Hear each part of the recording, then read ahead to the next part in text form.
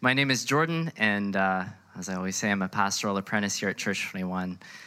And I'll also add that I'm a pastoral apprentice at Church 21, and I struggle with resisting authority.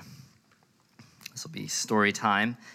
In 2012, I was driving around the United States with my brother, trying to help him kick off the launch of his software company.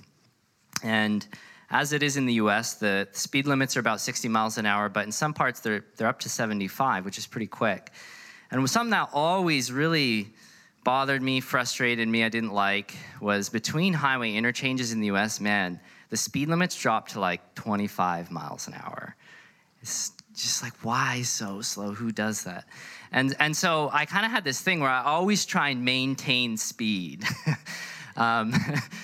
And Alan would always be like, well, what are you doing? Like warning me, slow down. And so it was that one early morning I'm driving along and I come around to one of these corners and I try and maintain speed, and it had rained and it had frozen and I'm spinning out. And I still remember looking back, and there's my brother in the back seat. He's not in a seatbelt, he's in a sleeping bag, feet against the back of the trunk, head against the thing. And I see him bracing himself. He's like, I told you, as we spun off the road. And so I tell this story to say that maybe you can relate to resisting authority, in this case, traffic authority, right? And this is the topic of what we're going to be speaking about this morning. Authority. We're in a sermon series on the book of Titus. For those of you who are dropping in today, who are just visiting, Titus is a book in the New Testament. It's written by a guy named Paul. And so whenever you receive a letter, it's always good to know a little bit about who it's from. So who was Paul? He was a super highly educated Jew, educated by one of the best rabbis, teachers of the day. And at that same time, there was a group of people, of other Jews, who started to emerge that believed that Jesus was the promised deliverer of mankind, the promised Messiah of the Jewish community. And of course, Paul, he was well taught, but he thought these people, they were heretics. And so he was commissioned to hunt them down and actually to kill them. In fact, he's actually on his way to go kill Christians when he has himself an experience of God. He has an encounter with the risen Jesus as Messiah, in which Jesus says to him, why do you kick against the pricks? Actually, your resistance of me is a resistance against God himself. And so this experience turns Paul's life around, and he goes from trying to kill Christians to becoming a Christian, trying to stop churches to actually planting churches. This is the grace of God in his life. And so he desires to see more churches and more Christians planted under the good authority of God. And so this is the Paul who writes the book of Titus. And Paul is writing this book to Titus, who's about to travel to an island named Crete. Of course, we're on an island as well. If you live in Montreal, you're on an island of Montreal. And so Paul's writing this letter to the church, to Titus, to carry to the church in Crete and carry out. And today's verses that we're looking at, they're essentially the greeting part of that letter. And you might be wondering, why are we preaching the first 4 verses like 3 weeks into the series? And it's really just a combination of Brian being sick about a month ago and then me having to attend a funeral last weekend. But better late than never. Today we're going to be focusing in on Titus chapter 1 in the first 4 verses. And so here's the greeting. Verse 1 to 3 is Paul's introduction of himself. This is the sort of from Paul part of it. And then verse 4, you have the to Titus part of it. And the first thing that you're going to probably notice about this greeting is that it's pretty long, right? This is a long reading. It doesn't just say, from Paul to Titus, like we might do, right? This is sort of, instead of me saying, hi, I'm Jordan, I'm a pastoral apprentice here at Church 21. If I stood up this week and said, hi, I'm Jordan, a servant of God and an apprentice pastor of Jesus Christ for the sake of the faithfulness of Church 21 and the knowledge of the truth which accords with godliness, right? And so on and so on. you'd be like, okay. and it's not like everybody wrote super long intros back then either. No, this is unique. Paul is actually being very long-winded here. But why? Is it that Paul is trying to reach a sort of Theology 101 essay word count? No, lame joke. Anyway, no. It's that Paul wants us to know, he wants us to know even from the greeting itself, the purpose of the letter that we're about to read, which is what? Which is church essentials. This is why Paul writes the book of Titus. We see that in verse 5, the very next verse after this section. Verse 5, Paul tells Titus to set in order that which remains. Or as some translations put it, put in order that which is lacking. Well, what was lacking in the churches of Crete that needed to be set in order? Well, the church was being led all sorts of places by false teachers. The lives of the Christians in those churches were characterized by immorality to such a degree you really couldn't tell who was a Christian and who was not. And so what does Paul say they need? Well, in the absence of teachers and leaders, they need qualified elder pastors.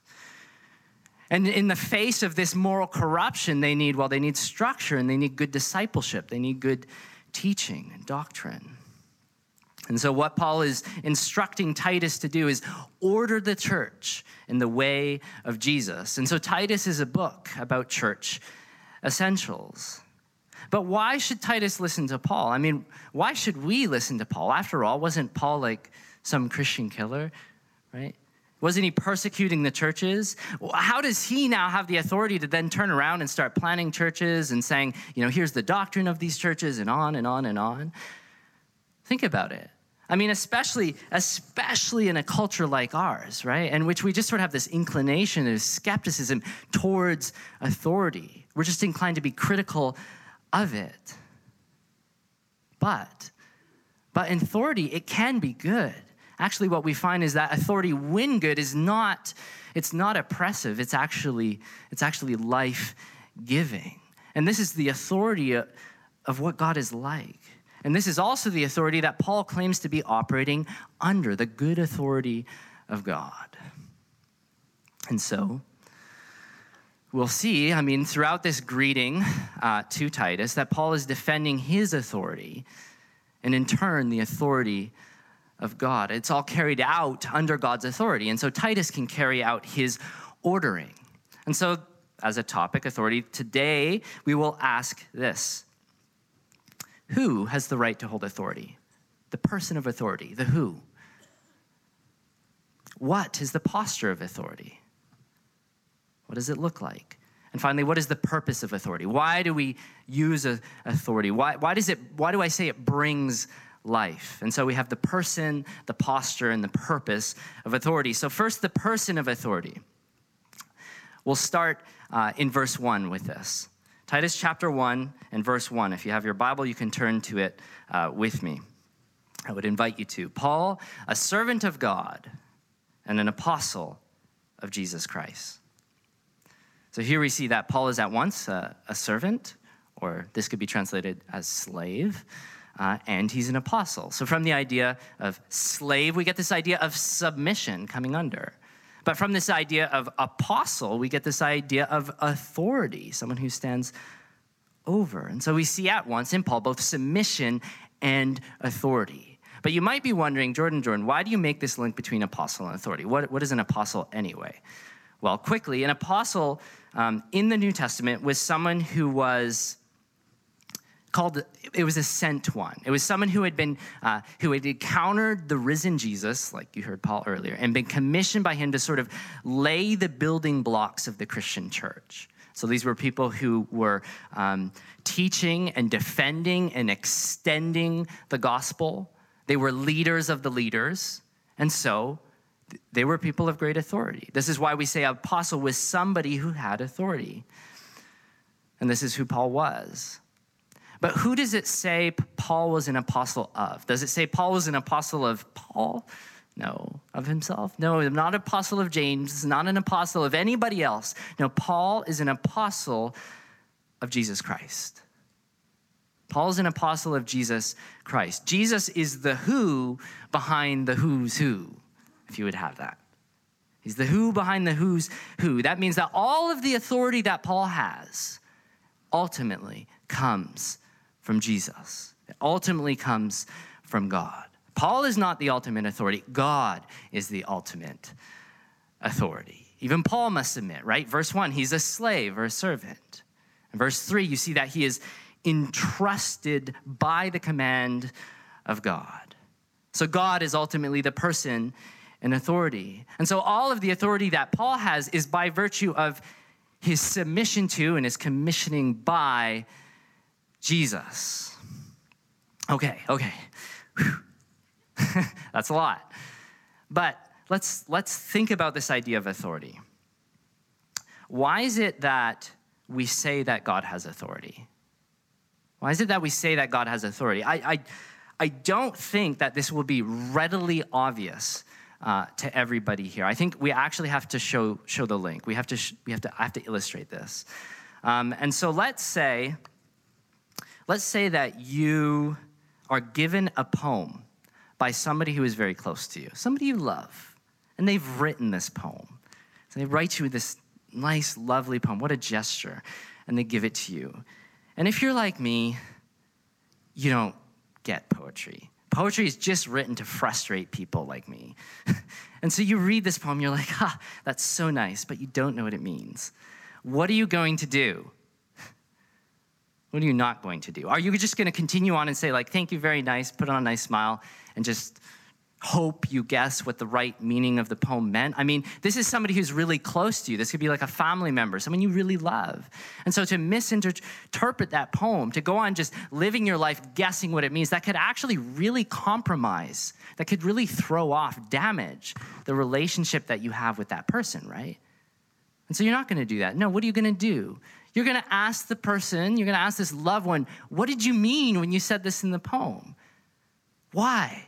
Because they're the author of the poem. The author of the poem has the authority to tell you what the poem means. And so it is, right, with you and I in relation to God, right? Christians believe that God exists and that he has spoken, and because he's author, he has authority, not just over creation generally, but over you, over your life. Meaning that because God is created, he knows what's best for you, right? Just like in this illustration, right? You go to the author of the poem to understand its meaning. So it is with you and I in relation to God, right? We go to God, right? Because he is the author of your life. He can bring to light what the purpose and the intention and the meaning of your life is, how you're to be understood, how you're to be read. You are God's masterpiece. You are his work of art. And for best results, living under his authority is what is good for you because he made you. This is the connection between God and authority. But we would probably readily admit that we have a problem with that. We have a cosmic authority problem. And there are different versions of this cosmic authority problem, but here's one that I often hear on university campuses. And it goes something like this. Jordan, aren't all authority claims like this? Aren't they just sort of disguised power struggles? Aren't they just disguised power struggles and they're false, right? People who claim authority, they're always just trying to gain power. And this includes Paul, right? Just think about this. Paul calls himself an apostle. Are you kidding me? Are you kidding me? This isn't just an example of what Nietzsche called the will to power, right? See, if there is no God, then there can be no true and rightful claim to authority. No true author of humanity, no authority to be exercised in humanity, right? It's all just a power grab. Resist it, submit to no one but yourself. This is sort of a common objection that we would see, right? But then what happens, friend, if I take that very same logic about the will to power and I turn it right back on you. You see, isn't your resistance also a will to power? Isn't that also then just a power grab? Listen to this insightful quote from Thomas Nagel. He's a philosopher. He says this: "I want atheism to be true, and am made uneasy by the fact that some of the most intelligent and well-informed people I know are religious believers. It isn't just that I don't believe in God and naturally hope I'm right in my belief. It's that I hope there is no God. I don't want there to be a God. I don't want the universe to be like that. My guess is that this is a cosmic authority problem that is not a rare condition, and it is responsible for much of the scientism and reductionism of our time." I think Nagel is right here to say that this is not a rare condition, that we have a cosmic authority problem. See, how much of our culture's resistance to God is actually a resistance to his authority. But I want to recognize in saying this that maybe our resistance comes from other places, right? Maybe it does come from bad experiences, from power-hungry authorities. We'll come back to that. But what I can say is that God is not like that.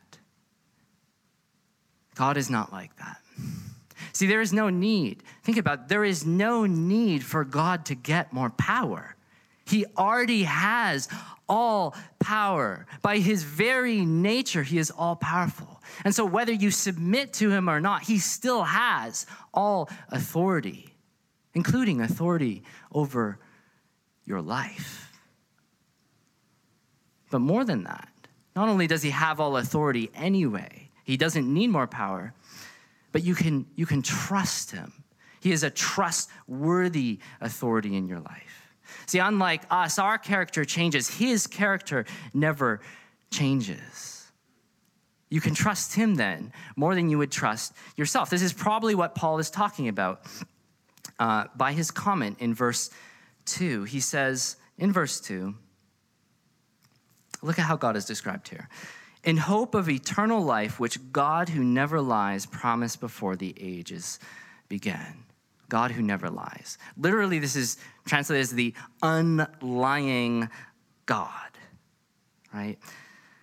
From ancient Cretan writing, we know that the Cretan view of God, who was called Zeus, the Cretan view of God, there were these stories about him. And one of the stories, a well-known one, is that Zeus really, really wants this woman. And he's unable to seduce this woman. So what he does is he takes on the body of this woman's husband. He disguises himself in order so that he can sleep with this woman. And so in Zeus doing that, if you think of that, Zeus becomes the sort of greatest of all deceivers. He embodies a lie, and he actually uses his power to oppress and to abuse.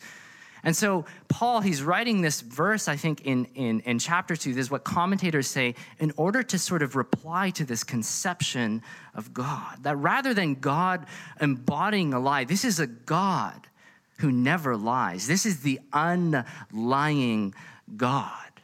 See, it's the complete opposite. This is a God that you can trust, a God who, he says, keeps his promises. Keeps his promises. Let's take a moment to actually just take some joy in that. Take some joy in the fact that the God who authored the cosmological constants of this universe is at the same time the God who promises to never leave you or forsake you. That the God who authored the strand of DNA that is you at the same time promises is that he is a strong tower who the righteous run in and are safe. That you can be secure in him. And so do you trust him? Do you trust his promises to you? The text goes on. God who never lies, promised before the ages began, and at the proper time manifested in his word. So God doesn't just say that we can trust him, he shows that we can trust him. It says at the proper time he manifested in his word. Who is his word? The word is Jesus. The word that was made flesh, it says, and dwelt among us. The word who was God, was with God, and was God, John says. See, Jesus is the one who willingly gives up the exercise of his power to come to earth and to reach you. And so you can see how this is not a power grab. This is not a power grab. This is a power give. Philippians 2, this is a power surrender. This is the true posture of authority. The person of authority demonstrates the true posture of authority, right? Which is our second point, the what. Remember that in verse 1, we already looked at this, but Paul, he calls himself an apostle, but before he calls himself an apostle, he calls himself what? He calls himself a slave. In other words, Paul he's a servant before he's a leader. Paul is a servant before he's a leader. It's in that order that Paul carries out his ministry. This is the true posture of authority. And it's for the sake of who? Is it for the sake of himself? No, it's for the sake of the faith of God's elect. It's for the sake of others. Like Jesus, this is the posture Paul carries out his apostolic authority. I want you to listen to Paul when he writes in 1 Corinthians about what's it like to be an apostle. And I didn't put this up on the screen. I'll read it for you. I want you to listen. So this comes from 1 Corinthians chapter 4 in verse 9 through 14. For it seems to me that God has put us apostles on display at the end of the procession. Like those condemned to die in the arena, we have been made a spectacle to the whole universe, to angels and humans. We are fools for Christ, but you are so wise in Christ. We are weak, but you are strong. You are honored, we are dishonored.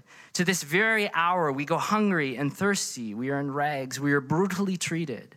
We are homeless. We work hard with our own hands. When we are cursed, we bless. When we are persecuted, we endure. When we are slandered, we answer kindly. We have become the scum of the earth, the garbage of the world, right up until this moment. This description I just read, is this what you think of when you think of a leader? Is just the posture of authority that you think of? Is this the job description of the CEO of your company, right? See, there's something different. There's something different about gospel-centered authority. It comes with a different posture. I didn't read verse 14. The very next verse says this: I am writing this to you, Paul says, not to shame you, but to warn you as my dear children.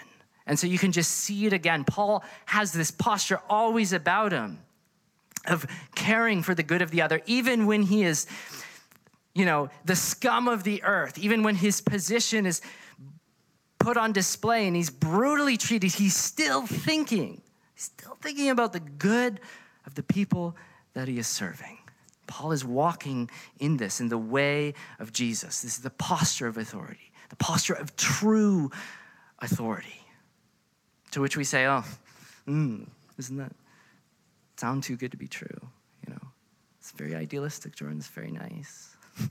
I like it, but not reality, right? Because we have so many bad examples of bad authority figures. We have so many examples of bad authority figures in our life, right? Much of the reason that we are skeptical, much of the reason we resist authority is because abusive postures of authority that have been used over us, right? Abuse, right? That's where someone who is in power over you uses their power to extract something from you for their own selfish ends, right?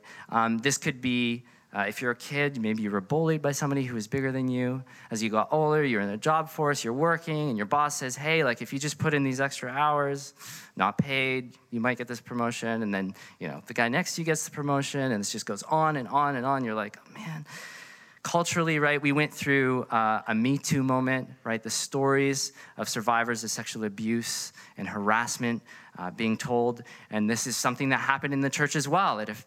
Stories from everybody from the Roman Catholic Church to the Southern Baptist Convention. Last week, there was the revelations about Jean Vanier. If you think about it, Quebecers as a whole, have a resistance to the church over the allegation of an abuse of its authority in this province. So this is a big deal. This has all affected us. It's really affected us. I mean, maybe you're someone here, right, who struggles to trust me. You struggle to trust the leadership of this church based on experiences you've had in past churches, bad experiences of leadership and authority. It might not have to be something like what I was talking about. It might not have to be something to the, like a scandal or a cover-up, right? It could be something as straightforward as the person who was tasked to lead and to care for you didn't lead and care for you until they needed something from you, right? They only arrive in your life when it's your time and your talent and your treasure that is wanted. See, that's a form of abuse as well. That's a form of sort of objectification. So what are we to do? What are we to do with all these horrific abuses of authority, right? We can't ignore this. We can't ignore being treated as an object. It is a sort of means to another end, like just being squeezed for the juice that can be gotten out of us. It's wrong. It's wrong. And so our natural response when we have been squeezed like that, when we have been abused and used and hurt and harmed, our natural response is to what? Reject, resist, push away all authority. But this leads to a problem, doesn't it? If you've been listening to everything I'm saying, the problem is that the way of Jesus, the path of full flourishing, growing into the life of Christ, requires a submission to authority. It requires a submission to the authority of God and the authority that he has commissioned in his church. And so, what are we to do? I'm not saying that you need to submit to every person who claims authority in your life, but it's important to be able to discern the authorities that God has placed in your life for your good, for his glory.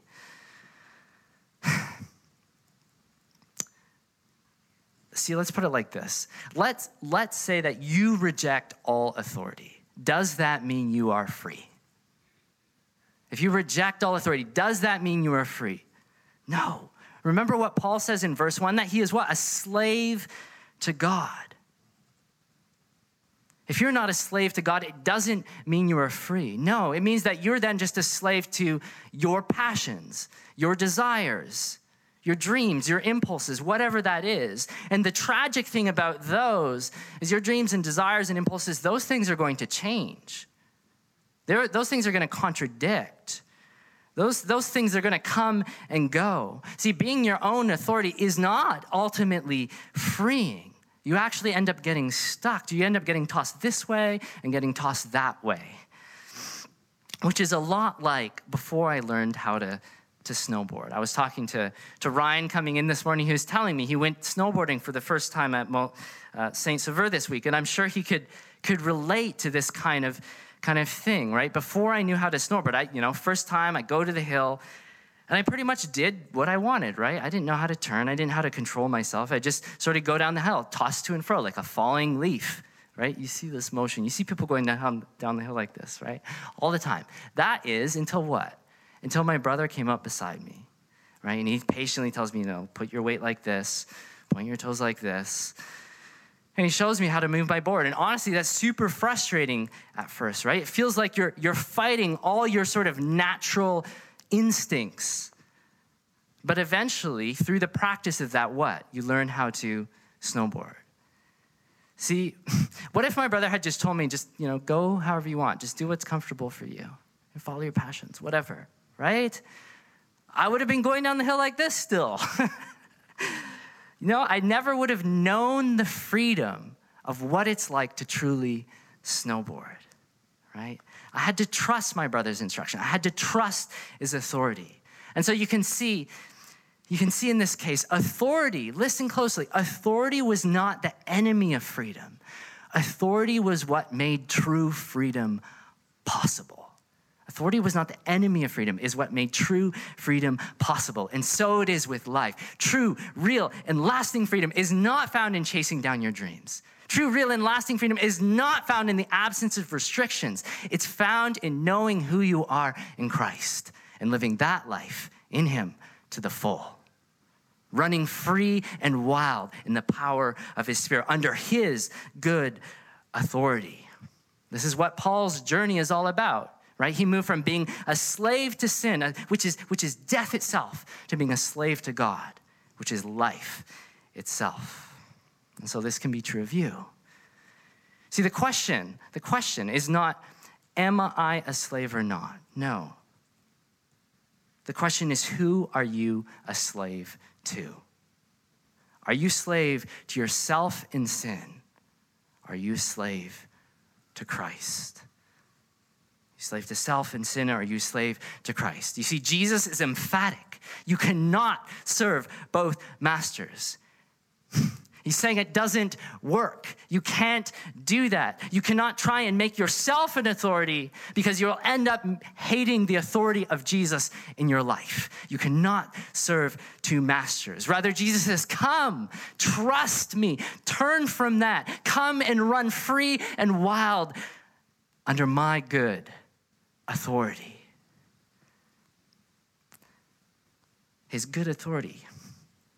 How can we know it is truly good? At the end of verse 3, Paul says that he is under the command of God, our Savior. That God who has authority over all of creation and our lives takes on the posture of Savior, of rescuer. Which means what? Remember that first objection. It means that at the center of all reality is not some giant power struggle. The center of all reality is not some cruel, oppressive, selfish power. No, at the center of reality is a God of self-denying love. A God of self-denying love who through his death crushes all evil and abuse and oppression.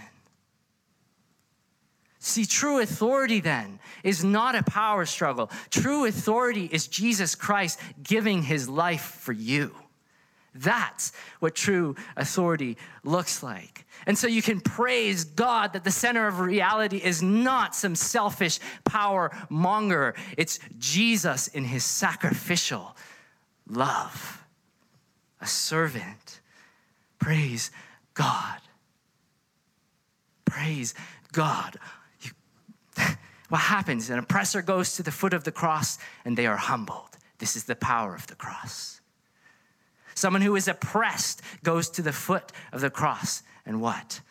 They are raised up. This is the power of the cross. God has rescued us from bad authority. He's rescued us from slavery and brought us under his good rule and reign. And this is the posture of God's authority. A rescuer, one who wills and loves, self-denying love, wills the good of the other. And so, do you reflect this posture of authority in the ones that you are called to lead? Do you reflect this posture of authority in the ones you are called to lead? Right? As people who have influence, we all have influence in a certain degree in our lives. We will make mistakes, and there is grace for that. We know where we have come from. We know of how it was that we were slaves to sin, and Christ has freed us from that. And so we can extend grace, but that still, when Christ has transformed and his Spirit has come, we still need to ask ourselves, when we exercise our authority, is it motivated by a love for God and others, or is it motivated for ourselves? To carry out our mission, our intentions, our good ideas, our ministries, whatever it is. What's it motivated by? Parents, is this how you lead your children? Husbands, is this how you lay down your life for your wife? Bosses, is this how you lead in your workplace? City group leaders, church pastors, all of us, we're included in this call. What is the posture by which you carry out your authority? Remember the posture of Jesus' authority. And finally, we have the purpose of authority. Why it brings life. The purpose of authority. What was Paul's purpose as an apostle? He says this in verse 1. It is for the sake of the faith of God's elect. It's for their knowledge of the truth, and the knowledge of the truth which accords with godliness. You remember Paul is instructing Titus to put in order this really messy church set of situations. He's like, yo, Titus, here's the purpose of my authority I'm giving you, right? Nourish the roots of faith. Build the lattice of truth. Prune for the fruit of godliness. Paul uses his authority to nourish these roots of faith. Paul knows, right, nothing can happen. No real transformation can take place until a life has been replanted into the eternal life of God. Nothing can happen until that center of authority has been shifted from me being an authority to him being the authority of my life, which is what trust is all about. He is the authority of my life. I have to trust him in that. And this is what faith is. The faith that Paul knows needs nourishment. That's how he uses authority, to nourish faith. And next, he uses it to build the lattice of truth, something he calls the knowledge of truth. That from the roots of faith, if we can continue on with this imagery, that from the roots of faith, the vine grows up and it needs direction. The vine needs structure to it. Doctrine, then, he's saying, makes a difference. It will influence, right? If you don't, the doctrine will influence how that vine grows in the example, or doesn't grow. Right? And this can be pretty counterintuitive to us, somewhat surprising. We think like, oh, doctrine, dogma, structure, like how drab, right? How boring, right? Those kind of crusty, dry people who are just like, oh, they're so divisive and moralistic and heavy-handed. This is what we think of doctrine and dogma, isn't it? But no. When it comes out of a life of faith, right, doctrine becomes this lattice that your faith grows up on. You remove the lattice, the vine falls into the weeds or whatever, right? And so Paul, this whole book, right, this book of Titus, it's a book about church essentials, about structure, doctrine, and authority, because doctrine makes a difference. It matters to your faith. It matters. It affects how you grow up in Christ. It affects the leaders that you're going to listen to, the community that you walk in. It can result in godliness. And without it, you will not flourish, to say simply, right? You could apply it like this. Like, are you drifting on your own? As you attend this church or part of a community, as you dip in and out, are you moored? Are you rooted? Are you latticed up? Are you accountable to anybody? Are you accountable to God's authority at all, in any place, right? At Church 21, we readily desire that Jesus, we would say, is the head pastor of this church. Jesus is the head pastor of this church. And we can only minister with the authority of Christ in so much as we are under the authority of Christ. But are you living under God's good authority? Right? Does that have any real practical bearing in your life? Or you're actually accountable to anybody at all? Is there anybody speaking into your life? Are you part of a change group? Are you part of a city group? Are you living as a Christian in community? It's so easy to go without that, to live a life sort of unmoored, right? Unmoored, you don't even know where you're going to end up. What are you growing into, right? And so this is what Paul is talking about. Doctrine makes a difference. I mean, I hear notions like this all the time, right? It's a DIY spirituality. I sort of pick and choose what I like. Like, this has good vibes, that doesn't have good vibes. I like a little this, I like a little that.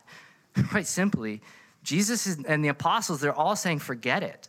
Like, that's not going to work. That's not going to grow you up in the way of Jesus. That's not going to grow you up into the life of Christ. That's the path of destruction.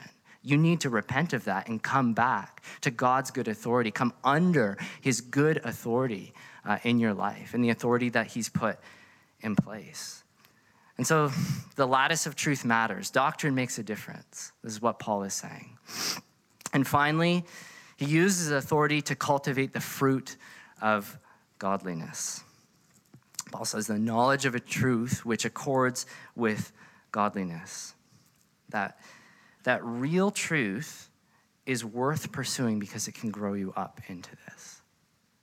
And you might ask, well, like, what is godliness? What is this word? This sounds very godly, very Christian, very moral, but what is godliness? Godliness is a longing to know more of Christ and his glory. It's a devotion to Christ.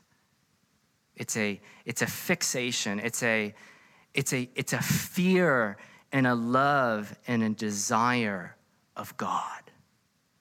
And so when I say devotion, there's a warmth to that. I mean, think about it. When you think of the people in the church, when you think of your leaders, and I say this like convicted, do you think of godly people?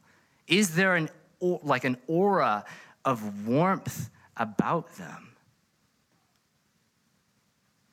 Or are they characterized by the mission or the vision? Right? It's so easy to get lost in that. It's so easy to conflate and confuse sort of activity with an attitude of heart, right? All this movement, this busyness, this ministry, and this city groups and discipleship and church, spiritual disciplines and all this kind of stuff and events. Confuse that with a posture of heart that fears and loves and desires God for God's sake. Don't confuse those things. I love how Paul talks about this. Paul describes godliness so well. Philippians 3:10. He says this. Just listen to the intensity of this. For my determined purpose is that I may know him, that I may progressively become more deeply and intimately acquainted with him, perceiving and recognizing and understanding the wonders of his person more strongly and more clearly. Does this describe you? Does this describe our church? Are we pursuing God so hardcore that we're recognizing and understanding the wonders of his person more and more and more? That fear of God is so hot that sin just shrivels in our midst. I want to be a person like that. I want to be godly. I want for us to be godly. Our desire is that we would be godly people who are fixed, who cry out and say, I want more of you, more of you, Lord, less of me, more of you, more of your authority in my life, more of your good leadership in my life, and less of me trying to take control. That's what it looks like. That's what godliness is. Let us long and thirst after Jesus. You see, when it's his authority in our life, that means certain parts of us are going to get cut out, right? Parts of us are going to have to be pruned. When you say more of you and less of me, off comes selfish ambition, right? Off comes sexual immorality. This stuff begins to fall, and the light of God's good presence in our lives. This is what godliness is. For my determined purpose is that I may know him, that I may become progressively more deeply and intimately acquainted with him. Godliness, that's what it means to be fully human. That's what it looks like to be fully alive. It's the way of Jesus, says Eugene Peterson. It's the way of Jesus wedded to the truth of Jesus that brings about the abundant life of Jesus. It's the way of Jesus wedded to the truth of Jesus, which brings about the abundant life of Jesus. but this is the purpose of authority. Is this true of you? Let's pray. Father, I thank you for your good authority in our lives. I pray that we would be a people who submit joyfully to you, that we could run wild and run free under your good leadership in hand. That we would be a godly people, a people who fears you and is devoted to you and conveys a warmth, the warmth of your presence to the peoples of this world. God, we love you, we need you, and I ask that your Spirit would be present during this time of worship, during this time of song, be convicting of us of sin, be leading us into greater intimacy and depth with you. In Jesus' name, I ask this. Amen.